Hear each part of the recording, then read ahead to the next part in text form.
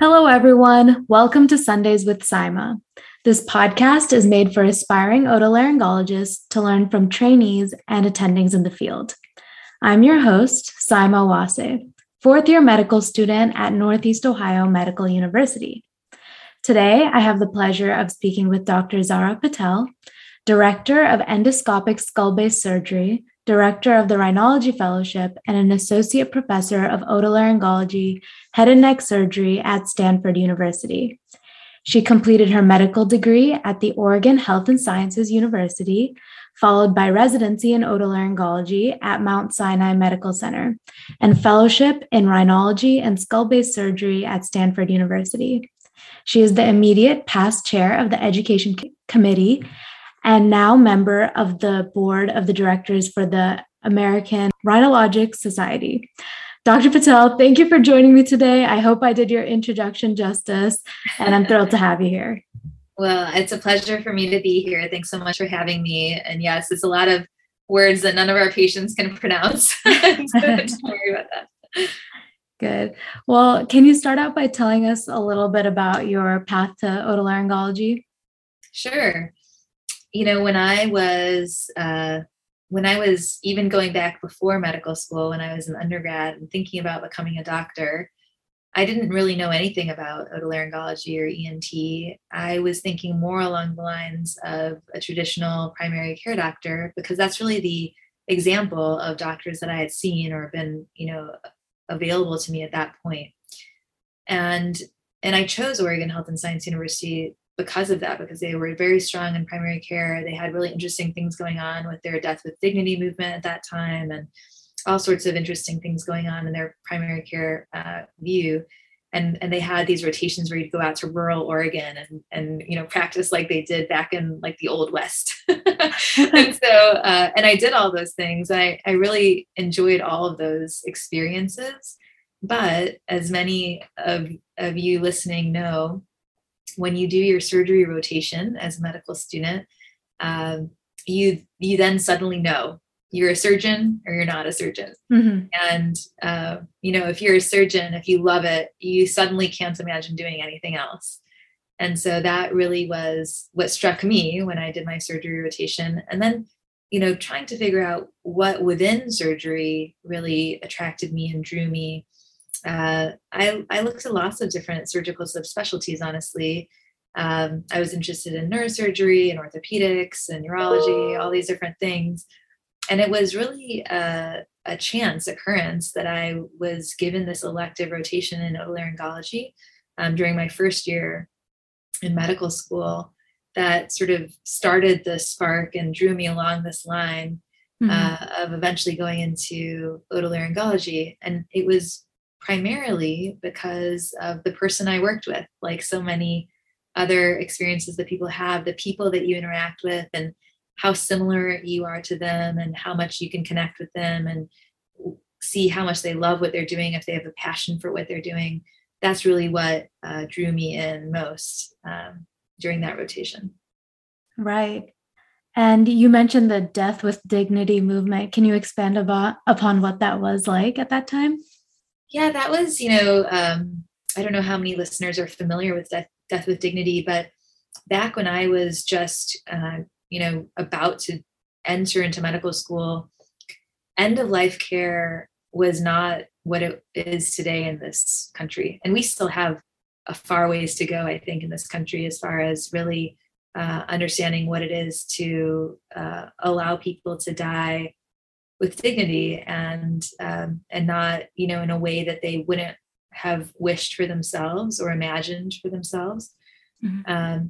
The Death with Dignity idea was that, in Oregon at that time, it was one of the only places in the country where you could choose to end your own life as a patient. So, for example, if you had terminal cancer and all that was in front of you was another month of pain and suffering, there was just at that time beginning to be a legal way of asking your physician, your compassionate palliative care physician, to help you not suffer in that way and not have to live the last month of your life in excruciating pain. and that was really interesting to me. And it was more in line with, what I thought was a dignified way of ending your days on this earth, as opposed to, unfortunately, so many patients that we see on ventilators, unconscious, being sort of hobbled along, but not really living a life, certainly not having any quality of life. And so anyway, that was something that had interested me back then, and is not something I'm at all involved in anymore. But, there's so many different aspects of medicine that are interesting and deserve our attention. Right. There's so many paths you can go down. Yes. And eventually you ended up in rhinology and skull-base surgery. So what drew you to that aspect of otolaryngology? Yeah. Well, that initial mentor that I had mentioned in otolaryngology, his name is Dr. Peter Wong, who many in ENT will know well. He was a rhinologist. And so even from that very first, medical school rotation, I knew what rhinology was, which for all our listeners is basically specializing in surgery through the nose, involving the nose, the paranasal sinuses, and the skull base that you can reach ventrally through the nasal cavity endoscopically. And, he was doing that. And so I knew about it right away. And then as I went through all of my rotations in residency, yet again, just like when I was a medical student, I enjoyed everything. I really loved doing, neck dissections, thyroid stuff, laryngology, otology, giving someone the gift of hearing again. Facial plastics is really creative. There's so many different interesting things that you could do within the field of otolaryngology. But in rhinology, we were really at a point where we were pushing the boundaries way further than they had ever been pushed before. And I will say that that's still an exciting part of rhinology, that we're still exploring new things that we can do endoscopically through the nose, and new areas of the skull base that we can approach and address and remove tumors from and help infections in and things like that. But at the time, which is over a decade ago at this point, they were just starting to explore the skull base and the different parts of the skull base that we could access endoscopically, and the types of surgeries that were just being invented on a regular rolling basis at that time was just so exciting. And you could see that it was going to be groundbreaking. At this point, we can take patients who, over, 20 years ago, when they had these types of surgeries, either, like, say they have a tumor at the skull base, that's really difficult for a neurosurgeon to get to from the external craniotomy approach, because you have to retract the brain. And anytime you retract the brain, you cause swelling of the brain, which in turn causes all sorts of problems, lack of function, deficits, seizures, all sorts of things. And so, a patient 20 years ago with that tumor, say it was, not right at the pituitary, but a little bit to the side or a little bit higher up, that patient might have been told that, I'm sorry, there's nothing we can do. The surgery is too morbid. It's not worth it to go after this. And that's it.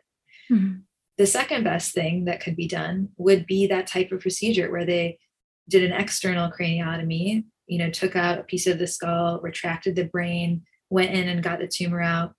And then the patient would have these very substantial functional deficits, possible seizures.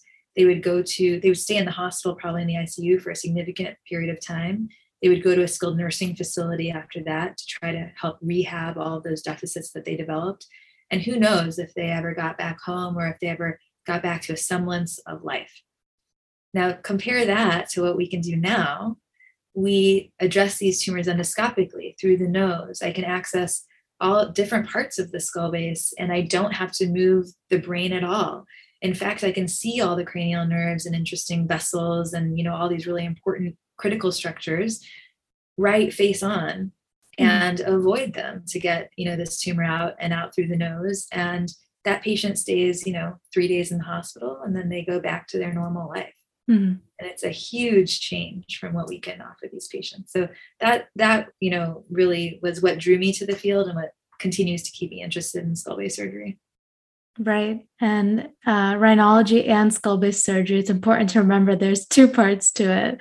It's truly revolutionary what has changed over time with the endonasal approach. And I find it extremely interesting. And I'm very lucky to hear from you about kind of rhinology and what it encompasses truly. So you touched on some of the patients and the pathologies that you see.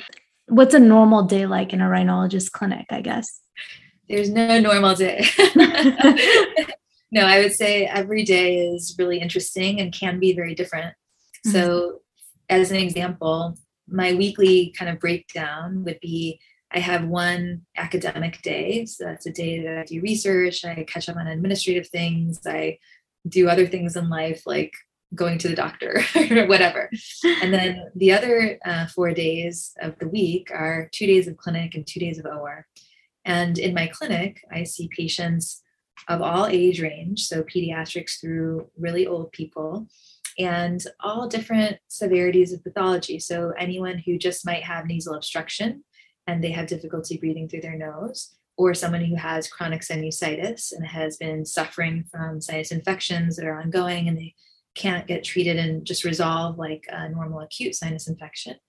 People with tumors that grow in their nose and either block their nose or cause bleeding or start pushing on the really important structures around the nose, like your eye. People who have developed CSF leaks, so cerebrospinal fluid that comes from the intracranial cavity and starts leaking into the nasal cavity because someone has increased intracranial pressure and that has thinned the skull base that's already quite thin between the brain and the sinuses below.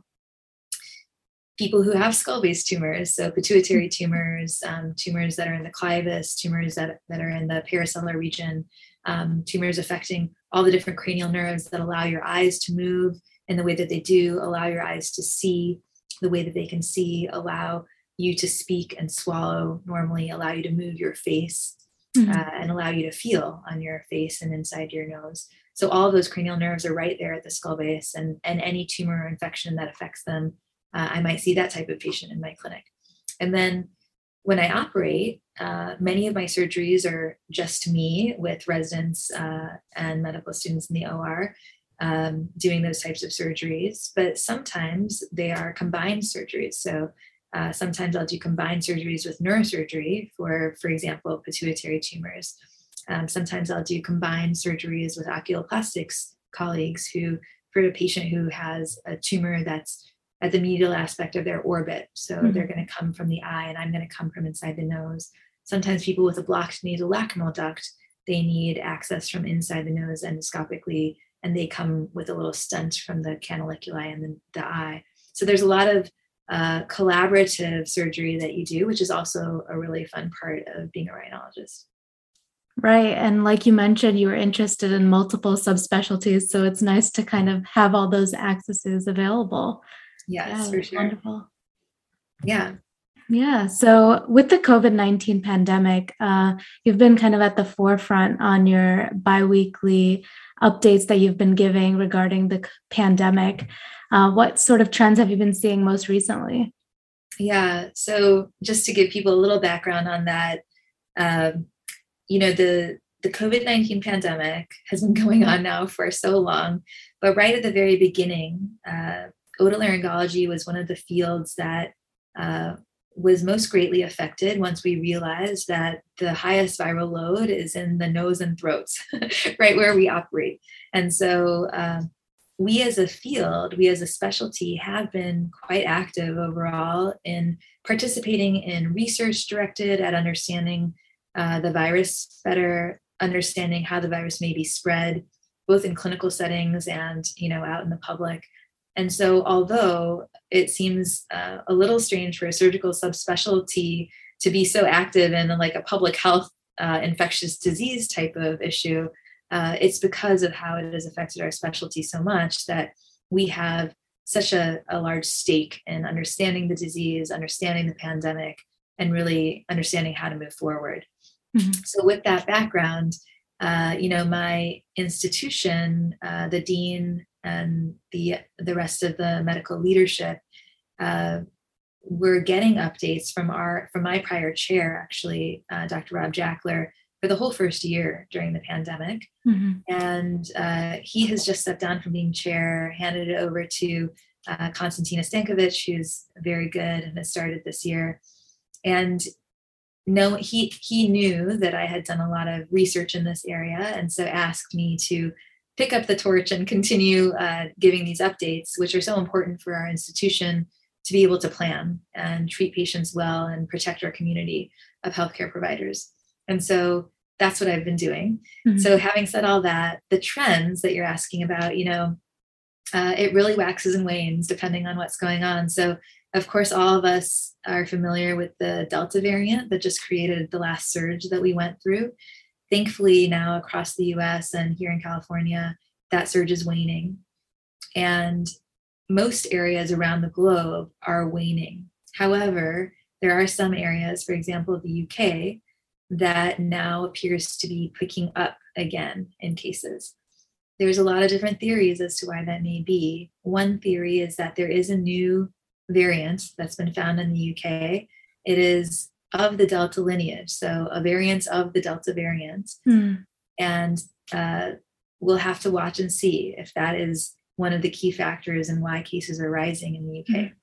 Now, I will say that it may not be that, because we actually have had that variant here in the US, and it did not outperform the initial Delta variant and gain more sort of case percentage.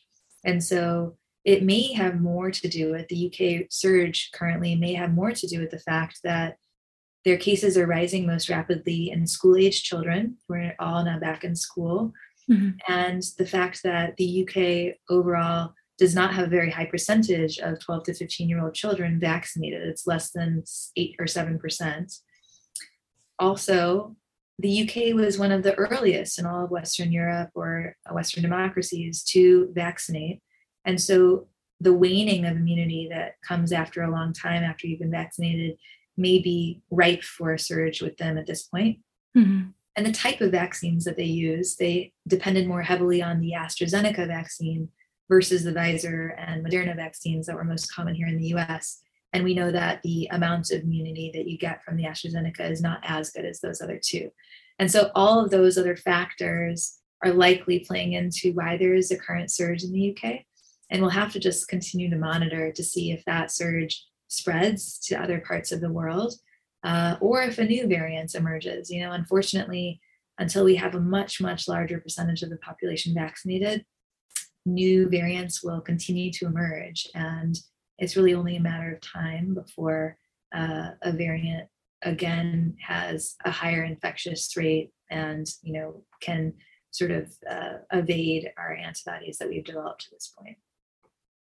Right. Well, thank you for sharing those latest trends. It's unfortunate to hear that we have those waxing and waning still going on, but it wouldn't be possible to keep the public informed without people like you. So thank you for all you're doing. And it's interesting to see how otolaryngologists can play a part in the public health that maybe they didn't see their role in before. Yeah, I would say, it's definitely not a role that I ever saw myself taking on, or even having such a, primary role in even identifying the virus itself. Understanding from early on about how loss of smell was this very, positive identifier of having gotten COVID-19. I happen to have been researching in smell loss and smell distortion for over a decade. It's a very unique niche, and most people don't know much about smell loss or smell distortion. And that is one of the reasons why very early on, my colleagues in Italy actually reached out to me to tell me about how they were starting to lose their smell and taste in a large percentage. The otolaryngologists themselves are having loss of smell. And so it sort of, sparked a light bulb. And that's one of the earliest things that we put out as far as information about the pandemic. And it's, one of the reasons why I became a consultant for the CDC, because they were starting to try to, coalesce a trove of information that would allow them to add that to the list. And then they finally did, after I kept pushing for a while, add it to the list of screening symptoms for COVID-19. And so just being able to affect public health policy on that scale was really rewarding for me. Right, right. I've read a few articles about how anosmia is not taken seriously in patients as well. Can you comment on some of the complaints that patients may have? Yeah, unfortunately, that is something I hear a lot from my patients because I'm almost never the first doctor that they've gone to see about this problem. It's almost always a primary care doctor first, urgent care doctor, maybe a general ENT eventually. But like I said, it's not something that many people were familiar with before this pandemic. And so, if you had to just, ask a person on the street, what sense would you, if you had to lose one, which one would you lose out of all the different senses? And most people probably would choose loss of, smell as opposed to sight or hearing or touch or these things that we think are really imperative to our ability to move around in the world and interact with other people. But anyone who has lost their sense of smell and taste can tell you how impactful that is to their quality of life in a way that they never would have imagined before it happened to them. And I can tell you just from, the research that we know that, there's some very basic ways that it can affect your quality of life or safety. For example, just the evolutionary defense mechanisms of being able to smell smoke if there's fire near you, smell if food has gone bad so you don't get, food poisoning and get sick and die from eating bad food. Those basic things are protective mechanisms that our smell allows us. But on top of that, it's such a primordial part of our senses that, it is really the way in which you make all of your first impressions. You think you are making a first impression based on how someone looks, whether they're smiling, how symmetric their face is, all these things that we've heard about. But really, a lot of the way that you make your first impression is the way that you smell someone. And it's not at a conscious level. It's not like people with BO or not. It's like being able to smell anxiety in a person, being able to smell confidence, being able to detect, and this is very subconscious level, how different their HLA complex, that's a complex that's part of your immune system, how different their complex is from your own. That's how you pick your sexual partners and how you eventually choose your life mate. And people think it's because of the way they look or the way that they, bond or the way that how successful that person is. But really, it's that basic that you can just track how different someone's HLA complex is. That's how women choose their sexual partners, and that's how we choose our life partners. So it is really like on all levels of how we interact with human beings that smell is so important and so integrated into who we are. That's incredible. I love that. And it's interesting to know that the world is going more virtual and we're kind of losing that that sense in our ability to, whether it's interviews, choosing a partner, everything, it's all going virtual. So that's such an interesting trend, and we'll see how that changes things, but it is very sure. I think that can be said for so many different things, but yes, definitely, the ability to have that in-person experience is being lost slowly over time. There's so many conveniences that come out of this type of interaction that we're having, but you do lose something when you're not able to be there and smell, touch, really be in the aura of that other person. Mm-hmm. Well, thank you so much for discussing your path to otolaryngology and rhinology and some of the changes that have occurred with the COVID-19 pandemic. Do you have any advice to share for students interested in otolaryngology? Sure. I'm full of advice.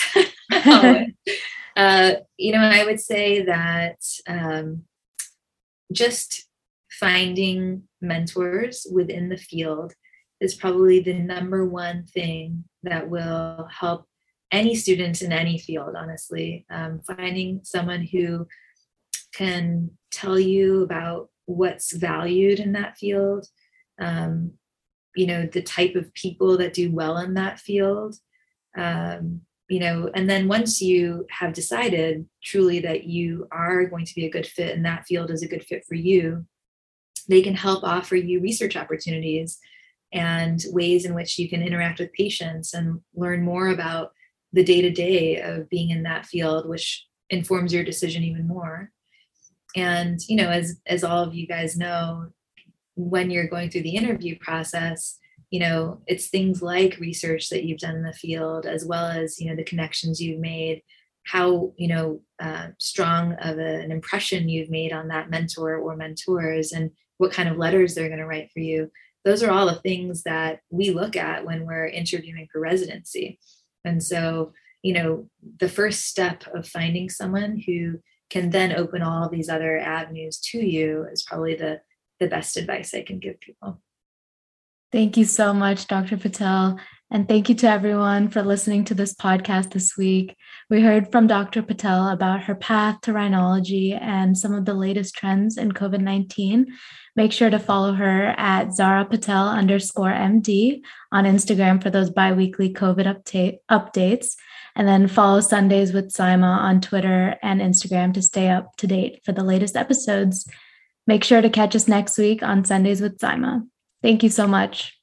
Thank you.